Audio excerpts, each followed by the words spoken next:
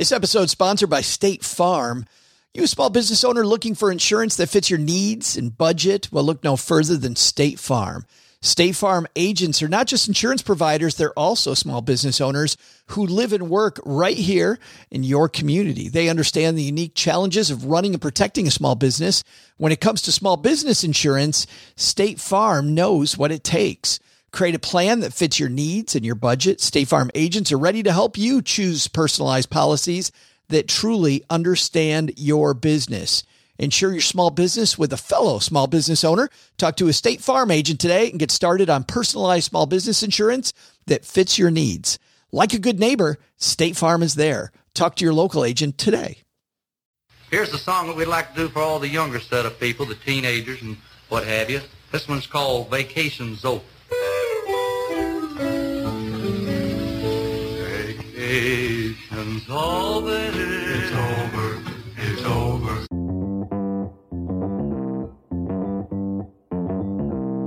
Live from Joe's mom's basement, it's the Stacking Benjamin Show.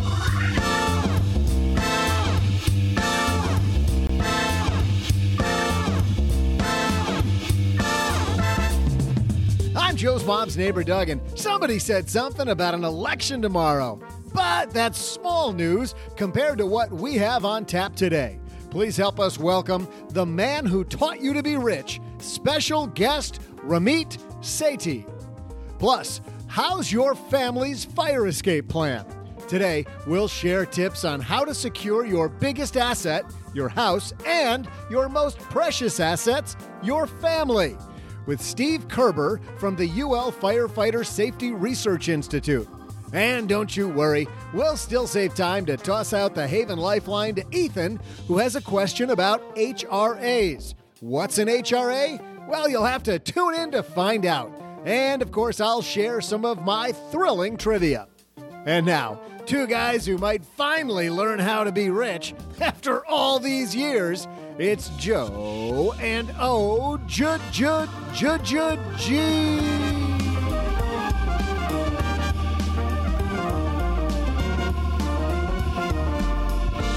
We are wealthy in experiences. You know why? Because we get to kick off the week podcasting with you. Hey, everybody. Welcome back to the Stacking Benjamin Show. I'm Joe Saul-Sehy, Average Joe Money on Twitter, and here to kick off not just another Monday, but also the day before Election Day, and also by the hashtag Doug 2020. Got to say that. Contractually obligated. Contractually obligated, yes. And also the guy who is here to bring it for another 9 weeks this time. 9 weeks, Mr. OG. It's a niner. Did I catch a niner in there? What that means is we are finishing off the entire year. Our next break is going to be over the holidays. So that'll be fun. 9 straight weeks of goodness. It's like the 12 days of Christmas, but in podcast form, and 9 and weeks and 3 times a week. So that's actually like 27 days. The 27 days of Christmas. The 27 days of Christmas. You're welcome, America. You're welcome. You're welcome.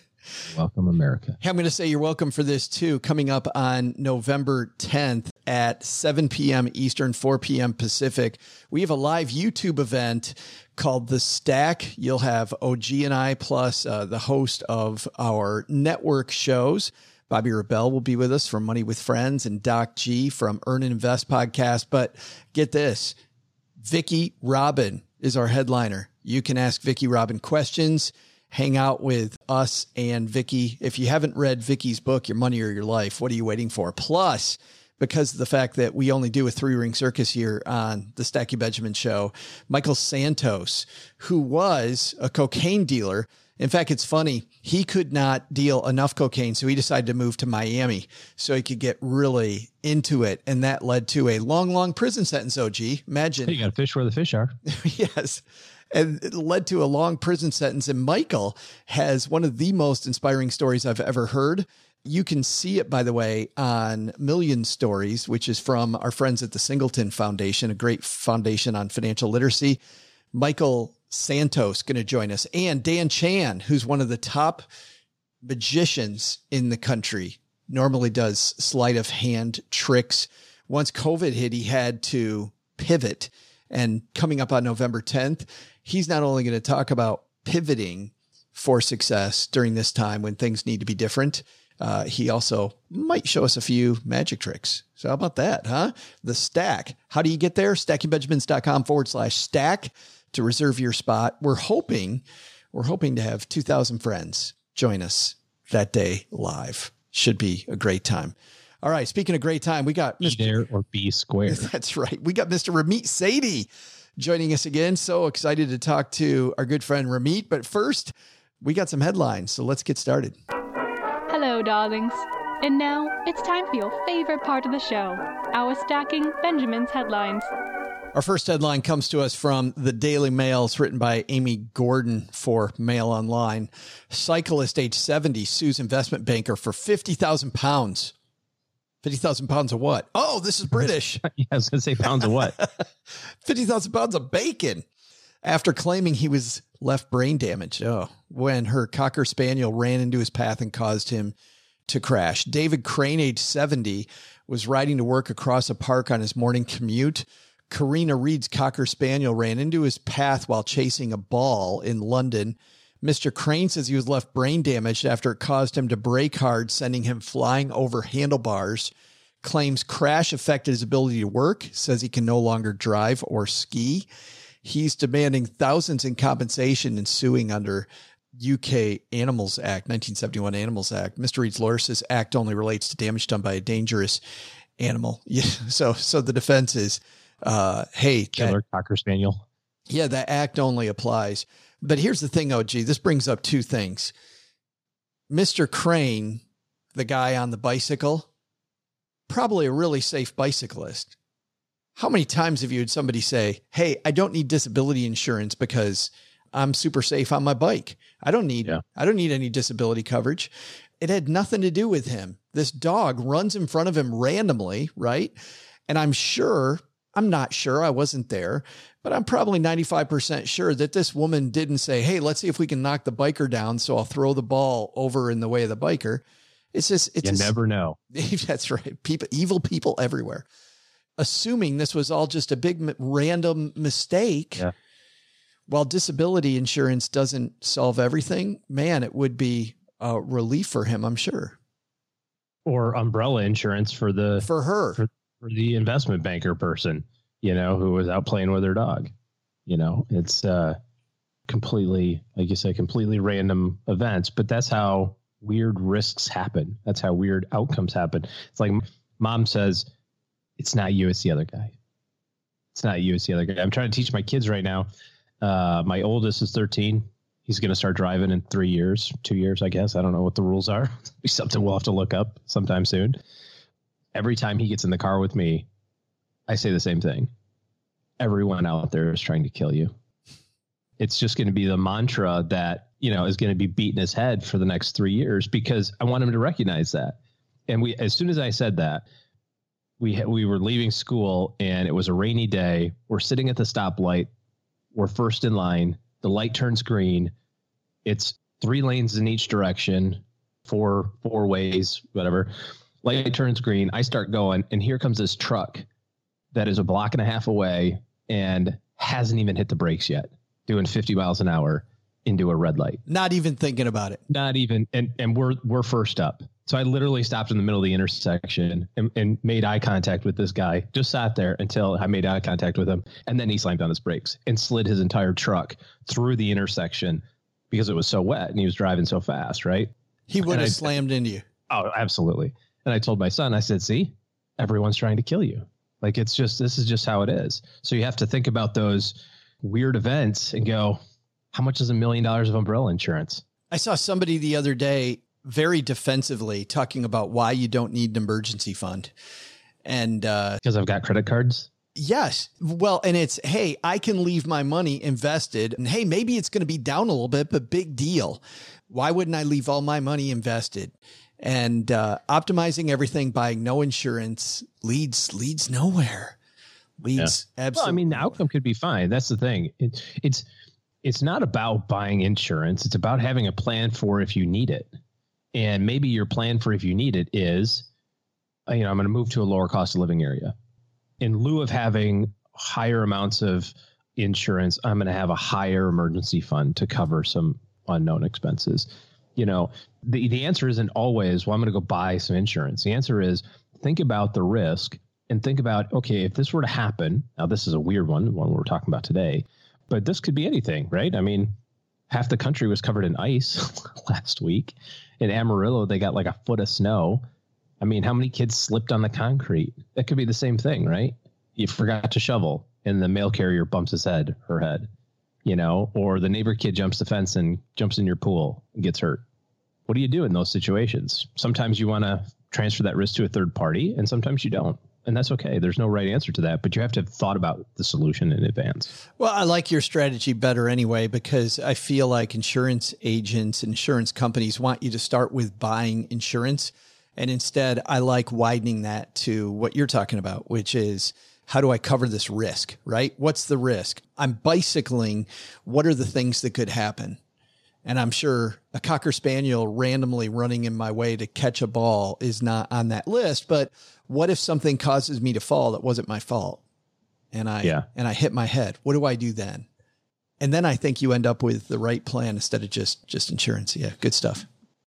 And in our second headline, if your home is your castle and your loved ones are precious, you want to pay attention because October was Fire Prevention Month, and Steve Kerber from the UL Firefighter Safety Research Institute joins us. I can't believe October already left, Steve. Where did it go? Oh, every year it goes so fast. I'm glad that you're here with us, and I would have loved to have run this in October, but because of COVID for me and moving around the country, but I think it's always a good time for us to kind of put the family through some drills and practice good fire safety. What are some great tips you guys have to help people be more safe? Yeah, fire safety doesn't know what month it is, and it's a challenge all year long, particularly as we get into these winter months when people start putting on their heating and spending more time inside and candles and holidays. So what we really want people to do is understand how little time they have to get out of their house if they do have a fire. We want people to have working smoke alarms on every level of their home, and especially in the basement where this show's coming from. We want to make sure that's protected, and have an escape plan. Practice it with your family. Know how you're going to get out. Know 2 ways out of every room in your home. Know where you're going to meet outside. And finally, close before you doze. Sleep with those bedroom doors closed. So should you have a fire, you've got a lot more time to react, figure out if you're going to get out, how you get out, and buy you those precious moments. When you talk about how little time we have, Steve, how little time does the average family have? We're looking at 3 minutes or less. So not anywhere near as much time as you used to have in the past.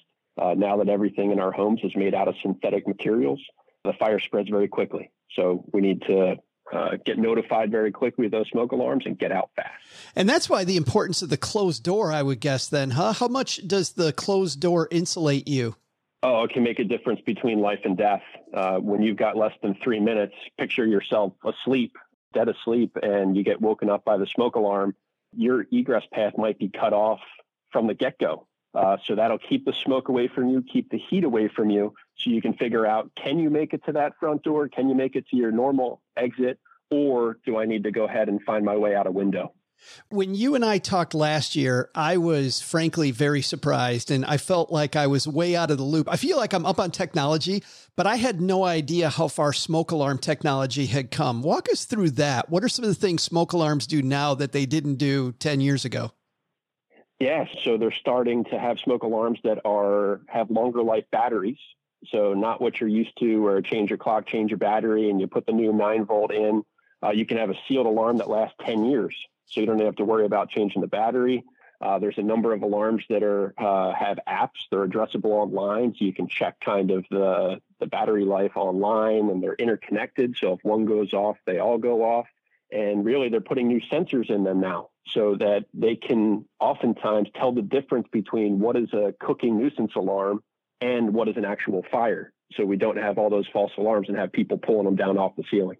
Wow. And you guys did a study, and I may have gotten this wrong because of my cloudy head this last week, Steve. But in your study, do most people think that they can grab all the important things in their life before they get out of the house? And if that is correct, is that an incorrect thought that I can grab everything before I get out of my house? It is incorrect. You've got to be ready to go. We can't have people gathering up all their belongings, figuring out what's going on, the amount of time people think they have. I mean, our survey found that half of people believe they'd have enough time to gather what's important to them. I mean, there's 50% of the people that, if caught off guard, particularly in the middle of the night, are going to find themselves in a very dangerous position. You guys also have a new video out. By the way, we'll put that on our show notes page at stackingbenjamins.com. Anything else, Steve, that people should probably know here? Well, it's just as we get into these holiday times, start thinking about fire safety. A lot of people don't think a fire is going to happen to them, but that's when you're in the most trouble, is when you think you're fine. It's not something you have to think about. So we want to be safe, have those heaters checked, have those chimneys cleaned, check those smoke alarms, make sure they're working, make sure that they're not more than 10 years old. If they're more than 10 years old, you got to get new ones. The sensors go bad. They've got a lifespan. And just be safe with those Christmas lights, the Halloween costumes, keep them away from flames. There's just so much to know to keep your family fire safe. Big thanks to Steve for stopping by. I know when he was here last year, OG, you guys had fun as a family going through your plan. And drawing out all the exit routes and stuff like that. Yeah, here's what we're going to do if there's a fire in the house. Good idea to probably rehash that. I know Steve and I didn't talk about it this year, but last year we did, that the kids will practice this at school. It's often the parents that have no idea. So practice it as a family. And I think the kids enjoy it, and parents also enjoy it. Make it part of Taco Tuesday, Taco and Fire Safety Tuesday, we'll call it. All right, guys, let's pretend you're burning alive. What would you do besides scream for help? I'd add some guac to my taco. No, it's the only way to eat them, right? Keep the doors closed. Speaking of guacamole on tacos, aren't you glad you're back in Tex-Mex land? It is about to, although in fairness, you know, I get here and 24 hours later, I get diagnosed with COVID. So it doesn't, yeah. It was COVID related. I told all my friends in town, I texted them. I'm like, yeah, great. Welcome, guys. Hey, thanks for that. Welcome back. They're like, Joe, you're not supposed to lick everything. Who knew? I thought that built antibodies. You're like at the border, like kissing everyone who comes in. You're like, I'm home. I'm home. You're like, sir, step away. Sir, this is an IHOP. Well, I was just pretending I was that guy in the Dodgers. Yeah. Oh, thanks. Just kissing the trophy after everybody else kisses. What the hell was that dude thinking? Who knows? Anyway, big thanks to Steve Kerber for stopping by. Everybody practice your fire safety, Get guys. Your fire plan. Yes. My house burned down when I was in 4th grade. It sucks. Get a fire plan. Leave the doors closed before bed. Good stuff.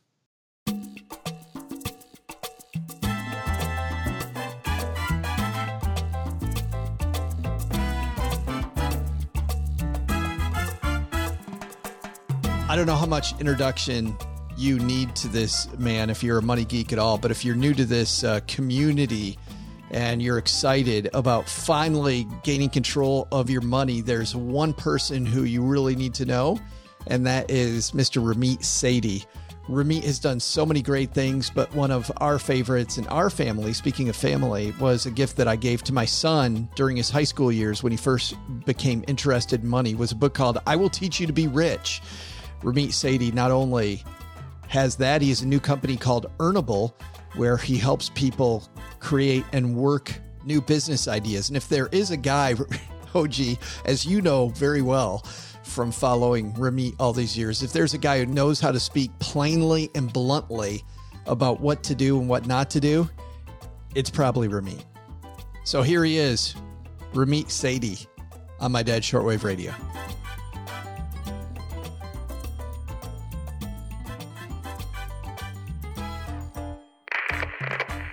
And on My Dad's Shortwave Radio, it's our good friend Ramit Sethi. How are you, man? Doing very well. It's nice to talk to you again. Are you holding up well with this COVID thing, or is this a big time for you and your business? I am holding up well. I feel very fortunate. My family is safe. I'm safe, and I've always worked from home. So in that regard, nothing much has changed. My team has worked from home, and I'm very thankful that they don't have to go through a lot of changes in their lifestyle. In terms of business definitely people are more interested in money than they have been in a long time. They're interested in coming to us and learning how to start a business, which we teach with Earnable. They're interested in how do I find a different job. A lot of them have realized they hate commutes and they actually kind of like working from home. So they want to figure out how to lock this in so that they don't have to go back to the commute. And then, of course, there are people who are in more dire straits, real financial challenges. And so we've been speaking to all of them and trying to work day by day to help them get their money to the right level and get their business and careers to those levels as well. It seems like for a lot of people now, especially, is a time when people feel isolated, and it's a great time to have a network. And I was wondering, how important has your network been to you in the growth of all the things that you've done, Ramit, over the years? Very important. They say it's not what you know, it's who you know. There's this phrase, and people usually scorn when they say it, like, life is just about who you know. But a lot of that is true. And so the answer is not to dismiss it. It's actually to learn how to meet interesting people. And I would say in my business, starting off from the early days, I got a lot of good advice as to what makes sense, what doesn't. I remember sitting in a taqueria in San Francisco with a friend of mine, an entrepreneur, who told me that if she had 50,000 email subscribers like I did at the time, she said, I'd be making $1 million a year. And that kind of blew me away because I was not thinking that big. She also told me that I was discussing a career change at the time. And I was kind of hesitant to make a change because I had invested a lot in a certain company and I wanted to be known for X, not Y. And she said, you know what, Ramit, in Silicon Valley, nobody cares what you did. They care what you're doing. And these are just little nuggets that somebody's saying to me while we're eating burritos, but I still remember them 15 years later. And so that was, a very important part of my network. And over time, it's grown both for hiring and also just personal stuff as well. How much of your network comes from your time at Stanford? Because we hear competing things about the value of a college education, and obviously there's a lot of great minds at Stanford. And I don't know if your network sprung from there or if it's an ongoing garden that you're constantly weeding. Both. And I'm so glad we get to talk about this because it seems like the idea du jour right now is for people on social media to say that college is worthless. And it's actually worse than worthless. It's a complete cost sink and there's no value to a higher education. I completely disagree. First off, let's acknowledge that there are some big cost problems with the rising cost of higher education. But I will tell you that a college education, we know the data that people who go through a college education have much higher lifetime earnings. So if you're strictly looking at education as an investment, a financial return, people with college educations tend to do much better. Then let's also acknowledge that college is not just about making more money. If that were the case, you can go to a technical trade school, and those are very good.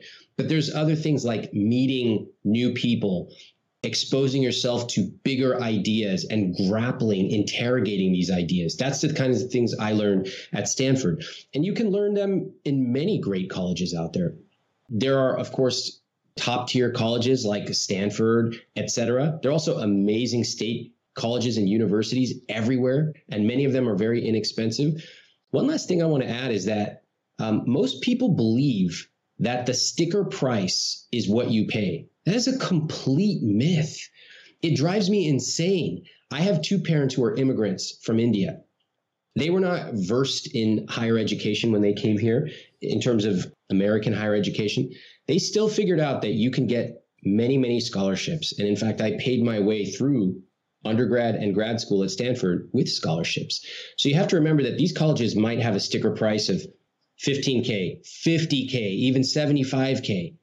It's a small amount of people who are actually paying that sticker price. Most people are getting financial aid, some type of scholarship or scholarships. In my case, I applied to about 65 of them. They could also be working part-time or summer jobs or internships. So higher education, in my opinion, is not something to simply be dismissed. There's no way to grapple with these kind of intellectual questions other than to be in a setting with other people who are there for a reason. And while there are cost problems, and there are certainly some middle tier colleges that need to go out of business. And there's some governmental changes I think need to be made. We shouldn't just get on board with everybody on Twitter saying college is worthless. It's not. It can be a fantastic option for a lot of people. I asked that question because I feel like this is a time when we need to lean on other people. And it's interesting. One of my favorite books of all time is a book by Barbara Walters about speaking to practically anybody about practically anything. And it's funny, as I was online, I don't know, maybe a year and a half ago, and I'm typing that in, I noticed that my friend Ramit had a course that was on that same topic.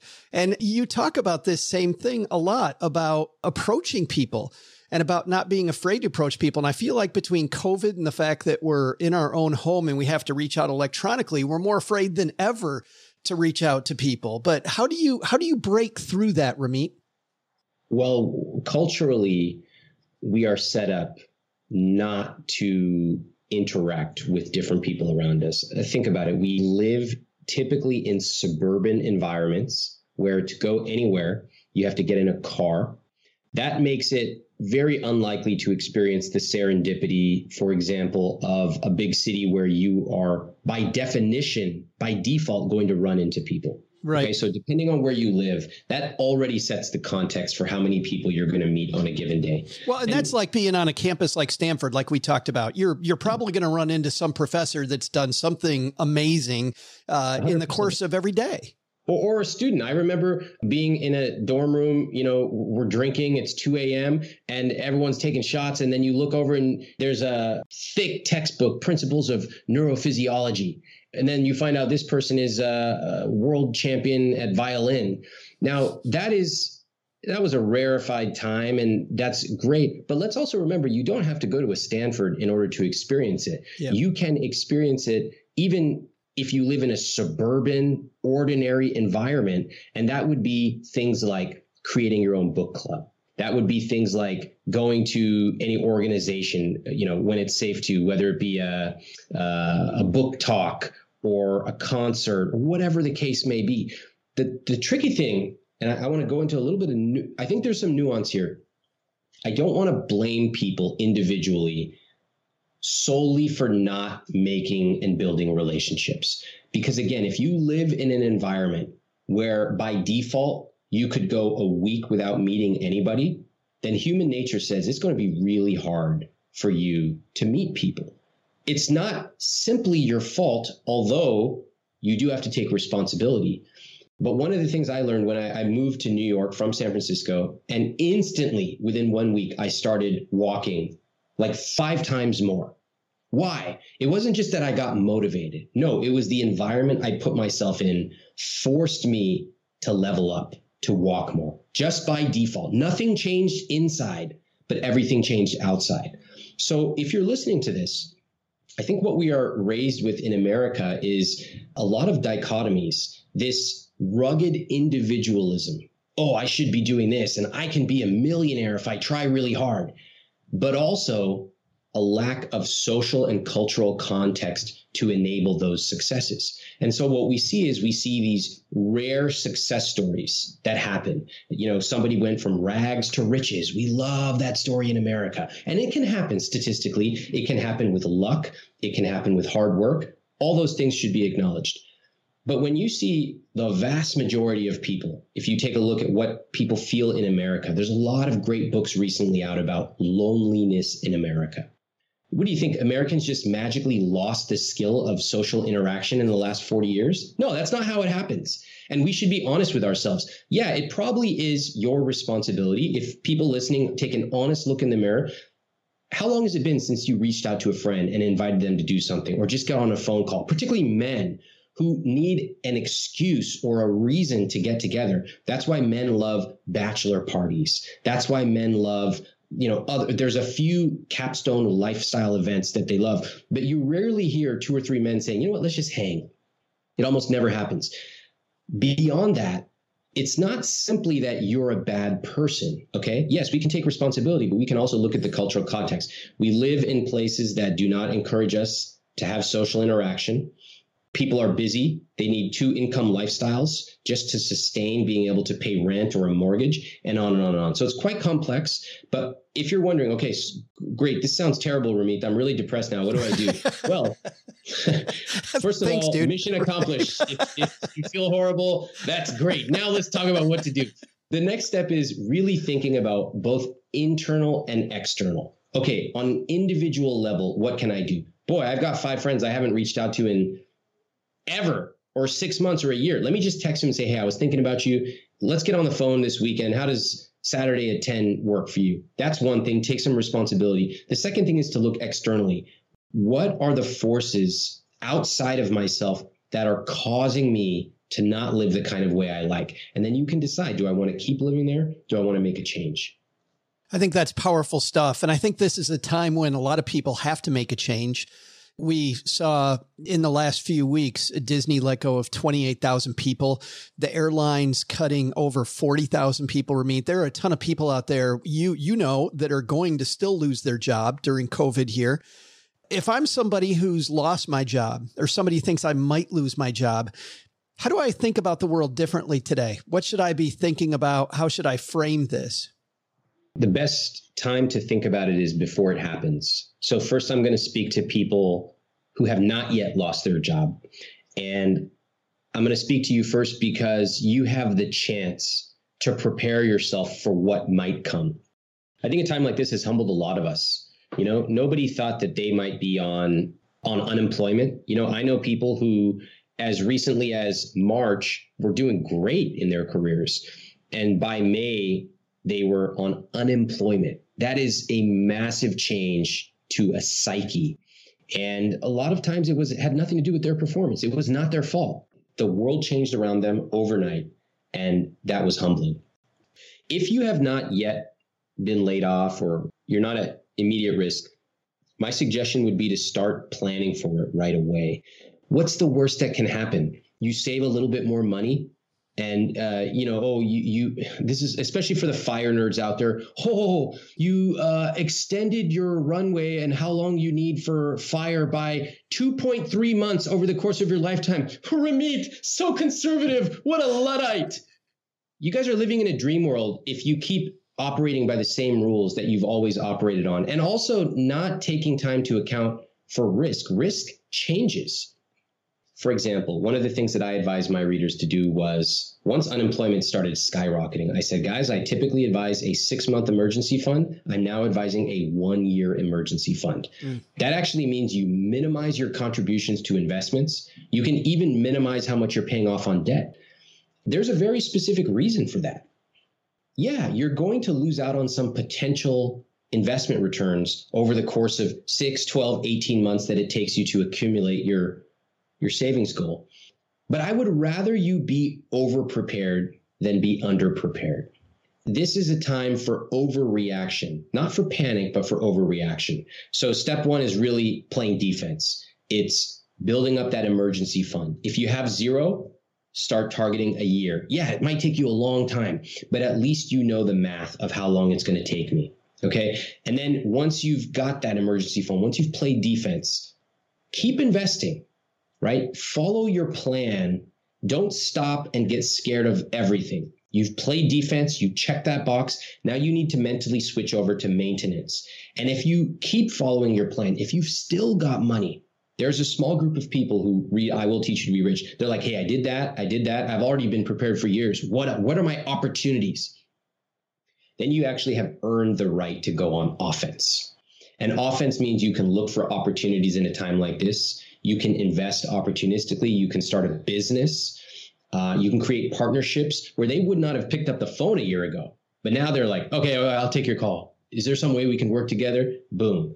But in order to play offense, you need to first play defense. So that's how I would think about it if you have not yet faced layoff. Let's talk about starting a business now. It seems, a lot of people listening, I can imagine somebody walking the dog right now going, Ramit, you're crazy, starting a business right now. But it also seems like during these times of fire, these are when some of the great businesses of all time have always begun. Yeah, that happened in the 2008, 2009 recession. Some of the great businesses of our modern times were started then. First, I just want to be candid. Of course, it's harder to start a business right now for a number of reasons. People are at home. They don't have the infrastructure that we used to have. If you have children, they might be at home 24/7. They're not going to school. That makes it really difficult. And I want to acknowledge that when COVID started, I heard a lot of these productivity wizards coming out saying like, now's the time to be ultra productive. Da, da, da. I appreciate the encouragement and inspiration, but I also think, there are some parents out there who are just trying to get by day. There are some people whose partner lost their job and they're trying to figure out how they can pay for their rent. So everybody's operating from a very different place. And if now is not the time for you to become a productivity wizard or to start a business, that's perfectly fine. But I also want to point out that there are a lot of people who have situations where they have time and they're looking around saying, hey, I have my savings. I have time. I don't have to commute 2 hours a day now. What can I do right now to really set myself up?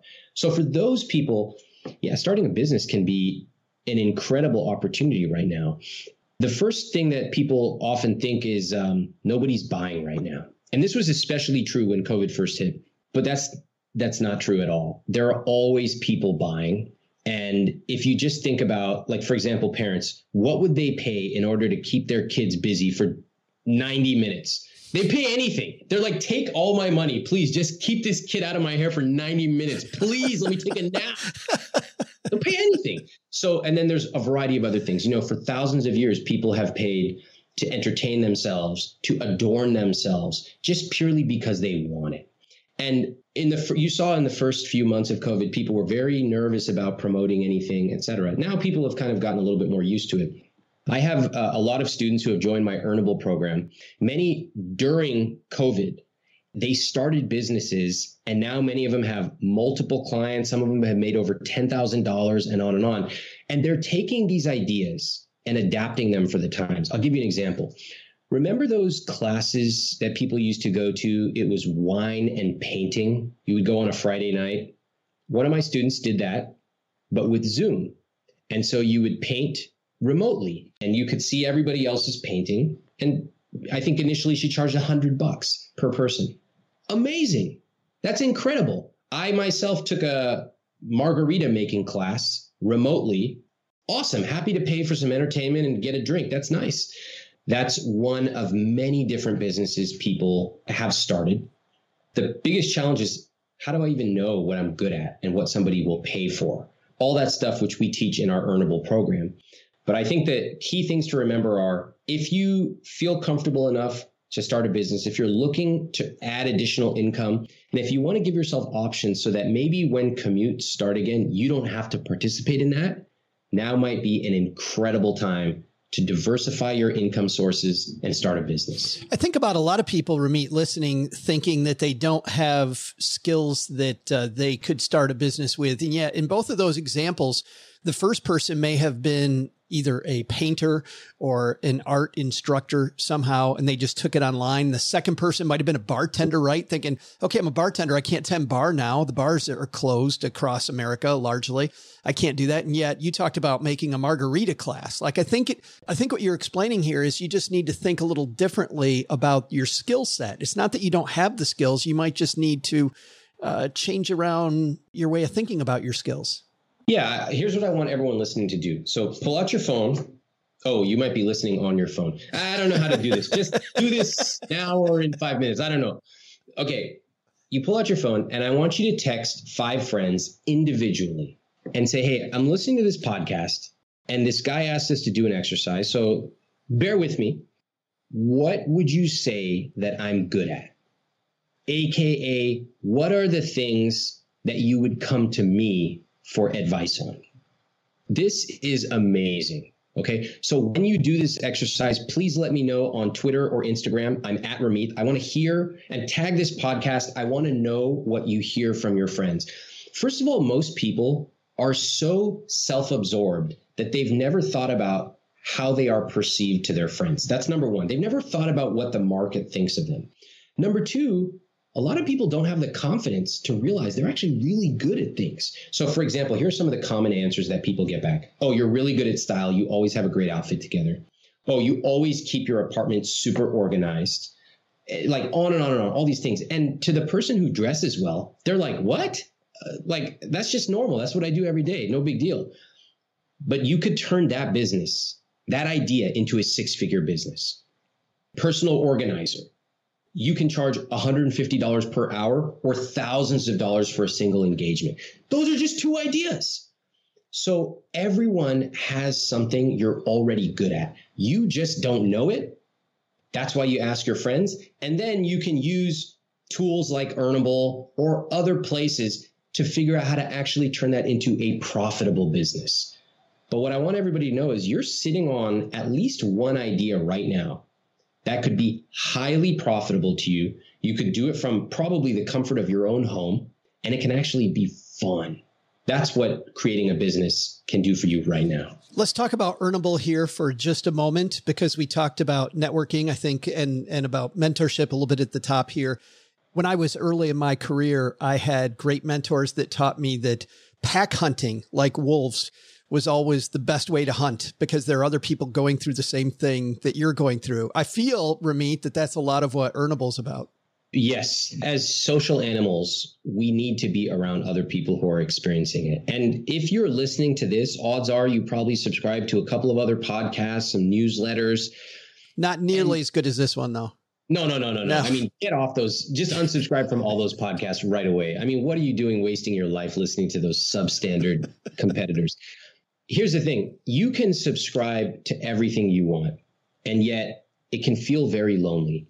Because every day you're getting some inspiration or some tactic in your inbox. And yet you simply look at yourself and you say, well, why am I not making this work? Why am I not connecting the dots?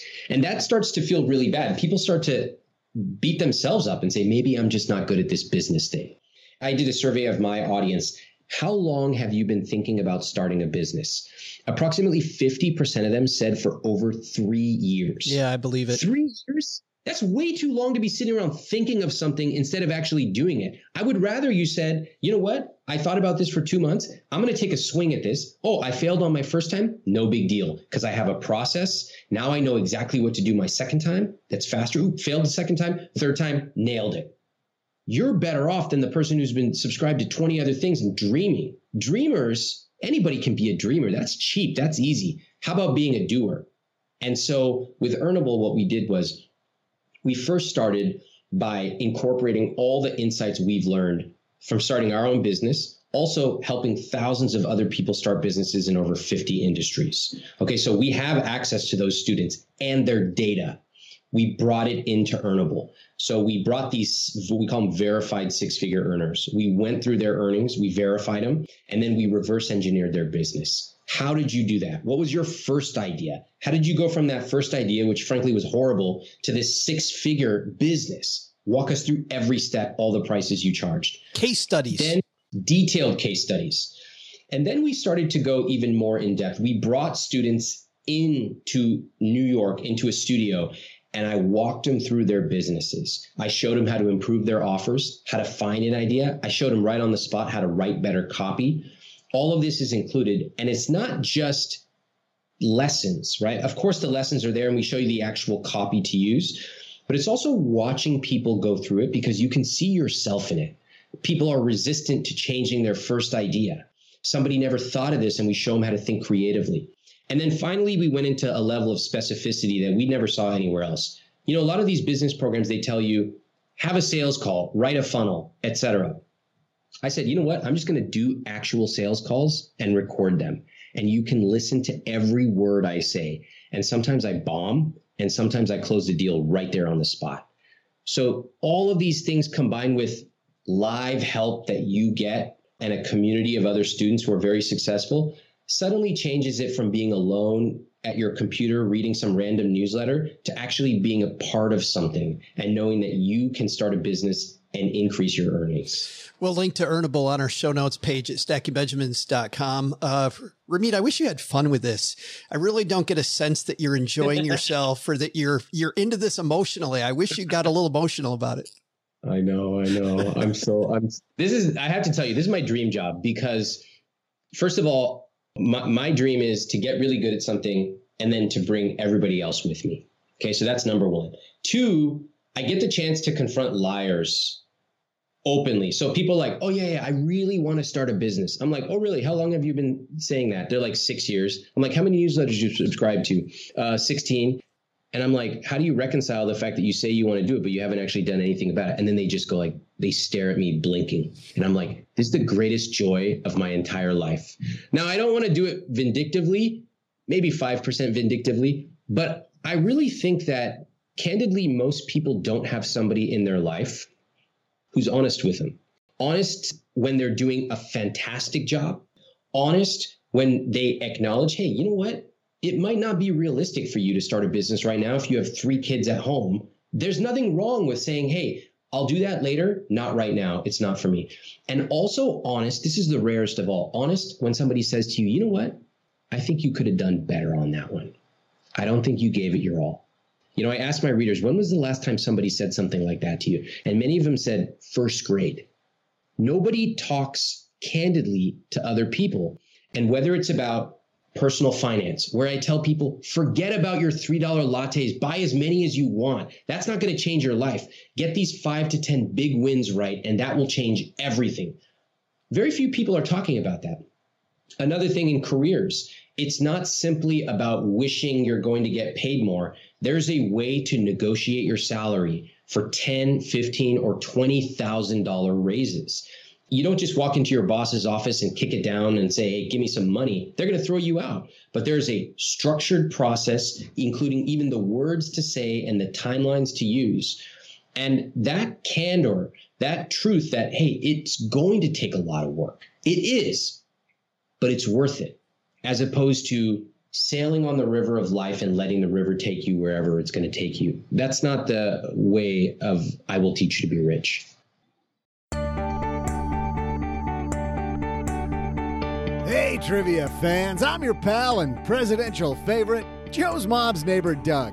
And remember to use hashtag Doug2020 in all your tweets these next couple days. Well, tomorrow is the big day, and as you know, my whole life has been preparation for this culminating moment.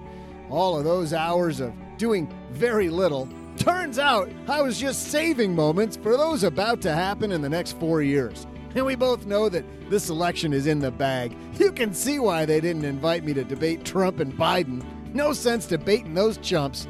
Which reminds me, I've got some election-themed trivia for you. And it's actually a two-parter. First, how many total electoral votes are there? And maybe slightly easier, how many electoral votes do I need to win tomorrow to clinch the White House? I'll be back with your answer faster than you can say the Pledge of Allegiance. Well, even though OG and I are here in Mom's basement, one thing you might not know is it takes an entire team to produce Stacking Benjamins, from our engineer, Steve Stewart, who's in St. Louis, to Karen Rapine, who helps us with our guests like Ramit. She is in Helena, Montana. Our friend Taylor Stevens, who does writing for the show. Taylor is in Phoenix, Arizona. Gertrude is down the street. Hopefully Doug doesn't find us anytime soon, but he's already bought the house next door again. So it takes a whole team, and with different people in different places and all these different roles, it is, as you can imagine, a lot of fun to bounce stuff off each other, but that takes some good communication and good communication systems. For you, it's probably the same when it comes to work and managing your financial assets. Having organization, goal setting, planning, and staying on track is super important. And that's where Monday.com comes in for us. And also it could be for you. We use Monday.com because it's super easy to use. It's flexible. It's incredibly visual. And it's funny, OG, when we decided to integrate our systems and go back to Monday.com, you immediately chimed in and said it is incredibly visual. Yeah, we use it for all of our process organization on our planning business. So been using it a long time. Monday.com's designed to manage any team, organization, or process online. So for us, we use it for our workflow, the next 5 weeks of podcast, organizing when the guest is going to come on and be recorded, when the different things are going to be written, when Doug's going to record his stuff. It's all together. It connects us, by the way, with all the tools that we use. We use Slack, we use Google Calendar, we use Gmail, we use Dropbox, we have Zoom calls. It's all integrated into Monday.com. We had all these as separate systems, and now they're all integrated into one single system so that stuff doesn't get lost, like emails getting lost or video calls getting lost or some vague action items. It's all there. No more back and forth for simple projects. Monday.com is totally customizable. You can drag and drop exactly what you need to build your own workflow. So if you want your team to be more effective than ever, visit Monday.com for your free 2-week trial. That's it.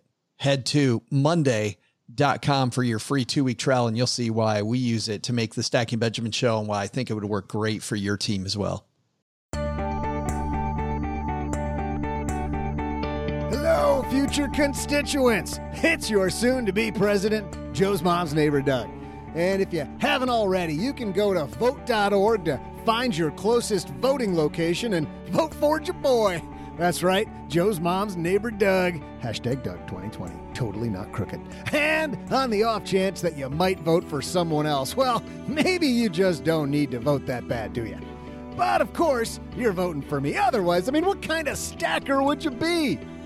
Now that that's settled, let's get back to today's trivia. The question was, first, how many total electoral votes are there? And maybe slightly easier, how many electoral votes do I need to get tomorrow to clinch the White House? There are a total of 538 electoral votes, and I need at least 270 of those to help me become your fearless leader. I look forward to my official address tomorrow, probably around 9 p.m. Eastern Time. See ya! I always learn so much when Ramit comes on the show. Big thanks to him for hanging out with us again, OG. I love what he said about networking and the value of a college education. While I think some people don't know why they're in college, this idea that rubbing shoulders maybe with people who are doing some great work and learning from some pretty smart people can go a long way. And plus, I also like the online aspect that he talked about the fact that you now have the ability to network with whoever you want. I get to network with you. I can tweet to you and you will sometimes answer me, which I find incredibly refreshing. Sometimes I answer my Twitter messages. Networking is the only reason to go to college, right? I guess you learn some stuff along the way, but you're really learning how to learn throughout that time. You know what I mean? You're learning how to take new information in and adapt it to whatever you're working on. And I understand you got to have a little piece of paper that says that you successfully checked off some boxes along the way for a lot of careers, but really it is about those connections, and it's about how to make those connections. And now with everybody just instantaneously transported to the future of we all work remotely and, George Jetson, it really took that, right?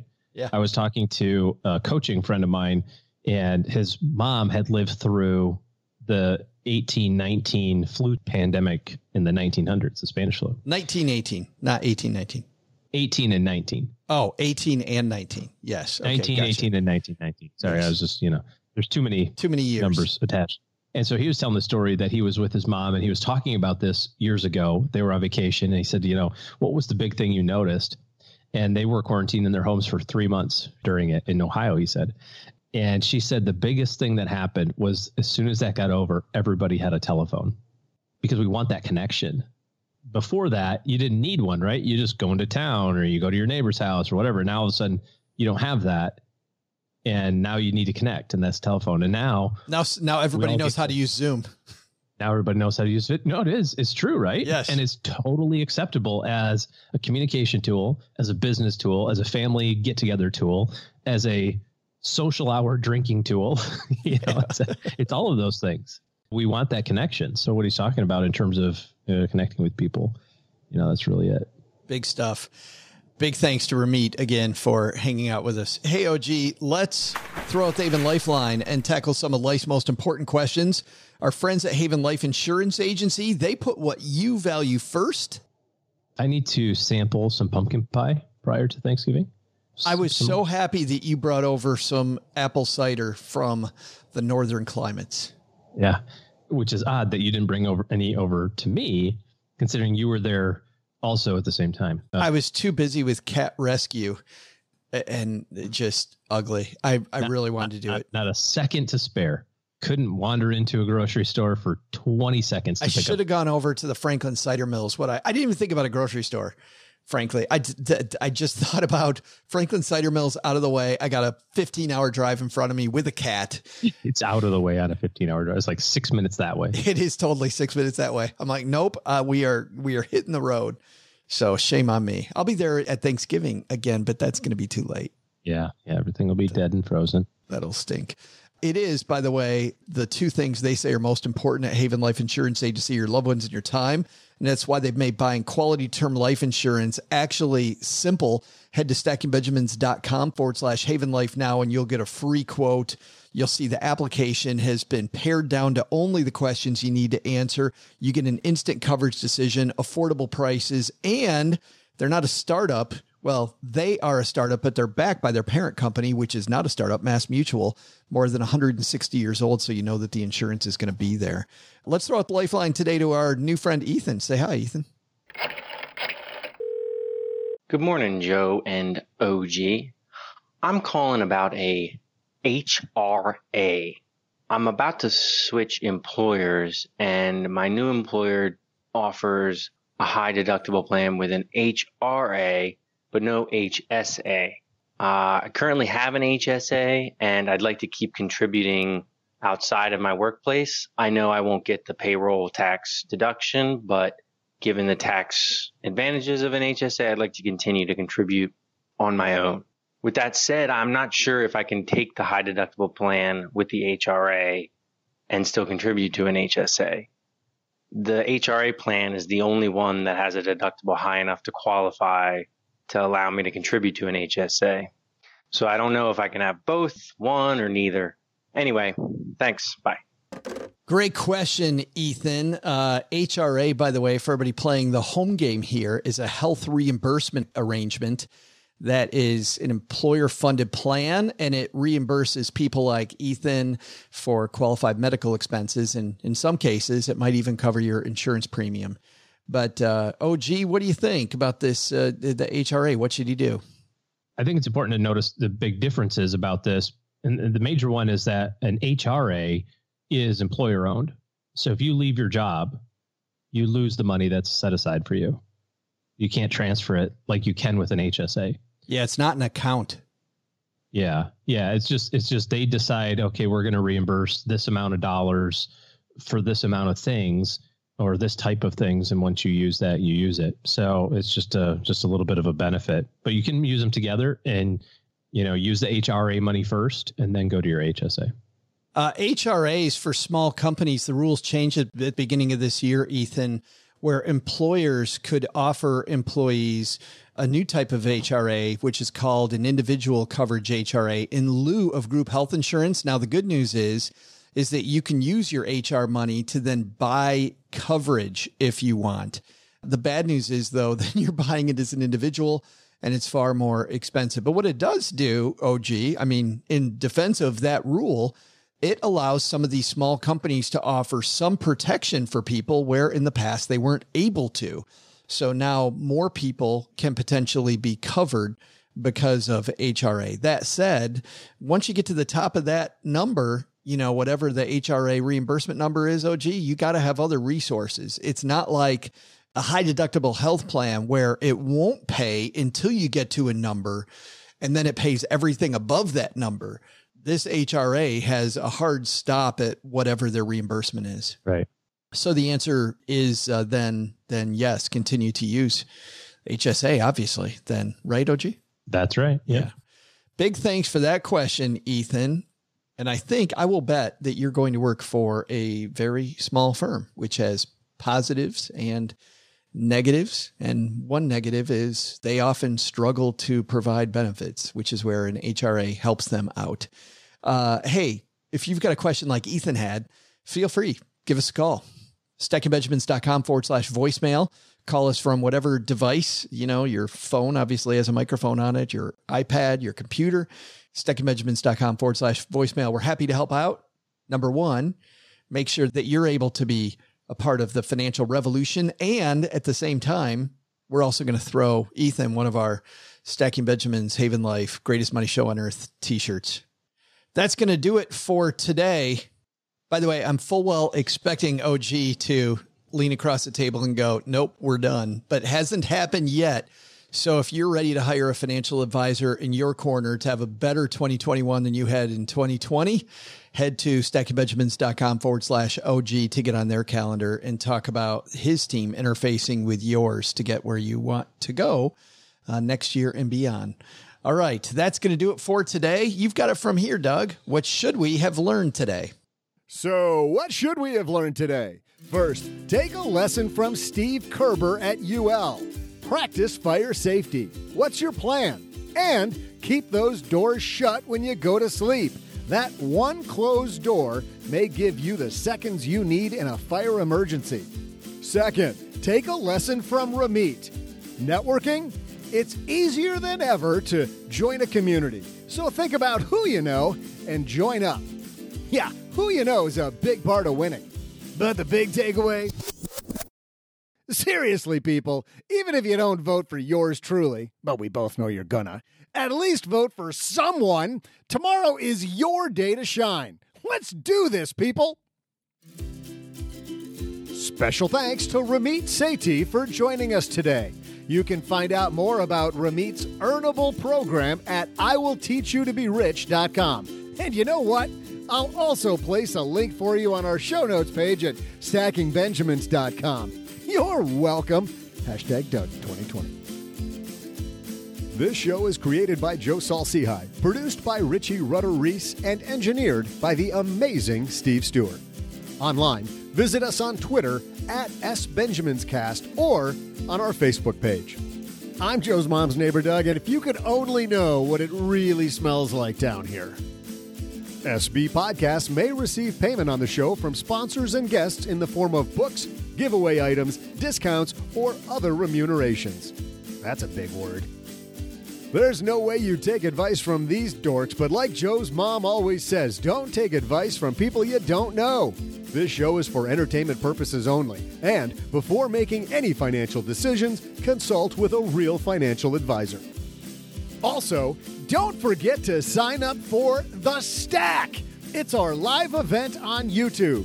You can sign up and learn more at stackingbenjamins.com/stack. Our special guests, Vicky Robin, Michael Santos, and the magician Dan Chan will be speaking and performing live with Joe and OG on YouTube on November 10th at 7 o'clock Eastern Standard Time. Be there or be square. Peace out, folks.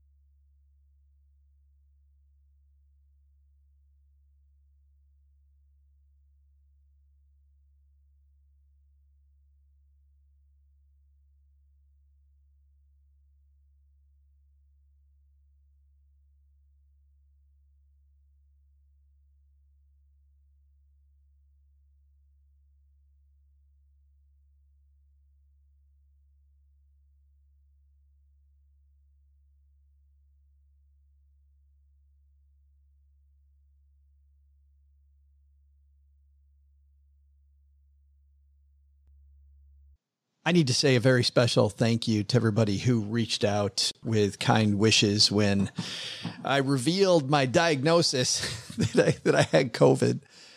I have no idea how I got it. We went hiking in the Grand Canyon and at another national park called White Sands National Park that I highly recommend. We went nowhere that I can think of that, who knows, OG. I was only around Cheryl the 10 days beforehand. And I'm thinking that random bathroom or grocery store, we sanitized our hands everywhere we went. I was positive. Did you sanitize other people's hands? That's the problem. That's probably the problem. So I have I have no idea. No parties.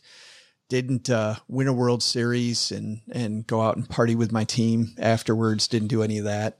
So I have no idea. I got very, very lucky, which is I didn't have any of the normal symptoms that we see a lot of people have. You know, friends that have had this in the past have talked about it felt like an elephant sitting on their chest and it was harder to breathe, or this horrible cough where you just can't clear your lungs. Didn't have any of that. My temperature spiked to 102 twice. We only had to use Tylenol to get it down. After 2 days, I no longer had a fever at all. I had a headache and I felt achy.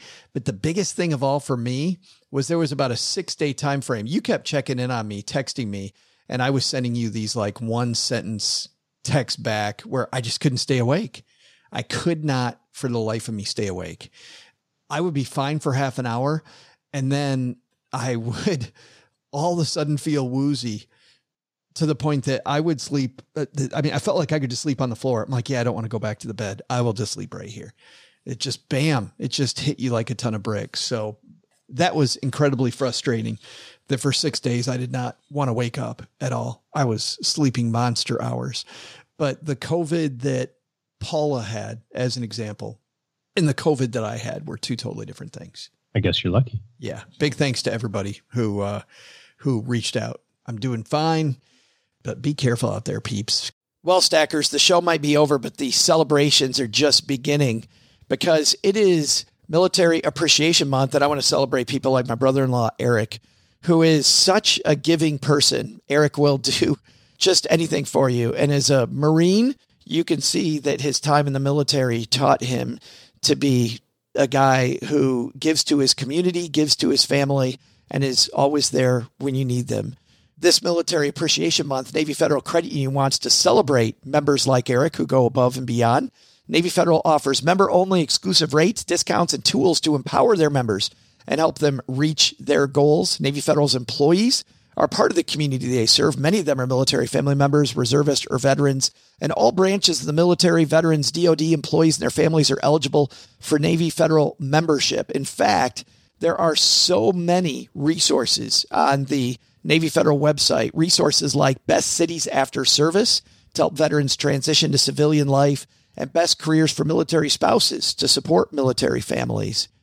Visit NavyFederal.org/celebrate, and you'll see all of their Military Appreciation Month offers and other Navy Federal offers. Navy Federal is insured by NCUA, Equal Housing Lender.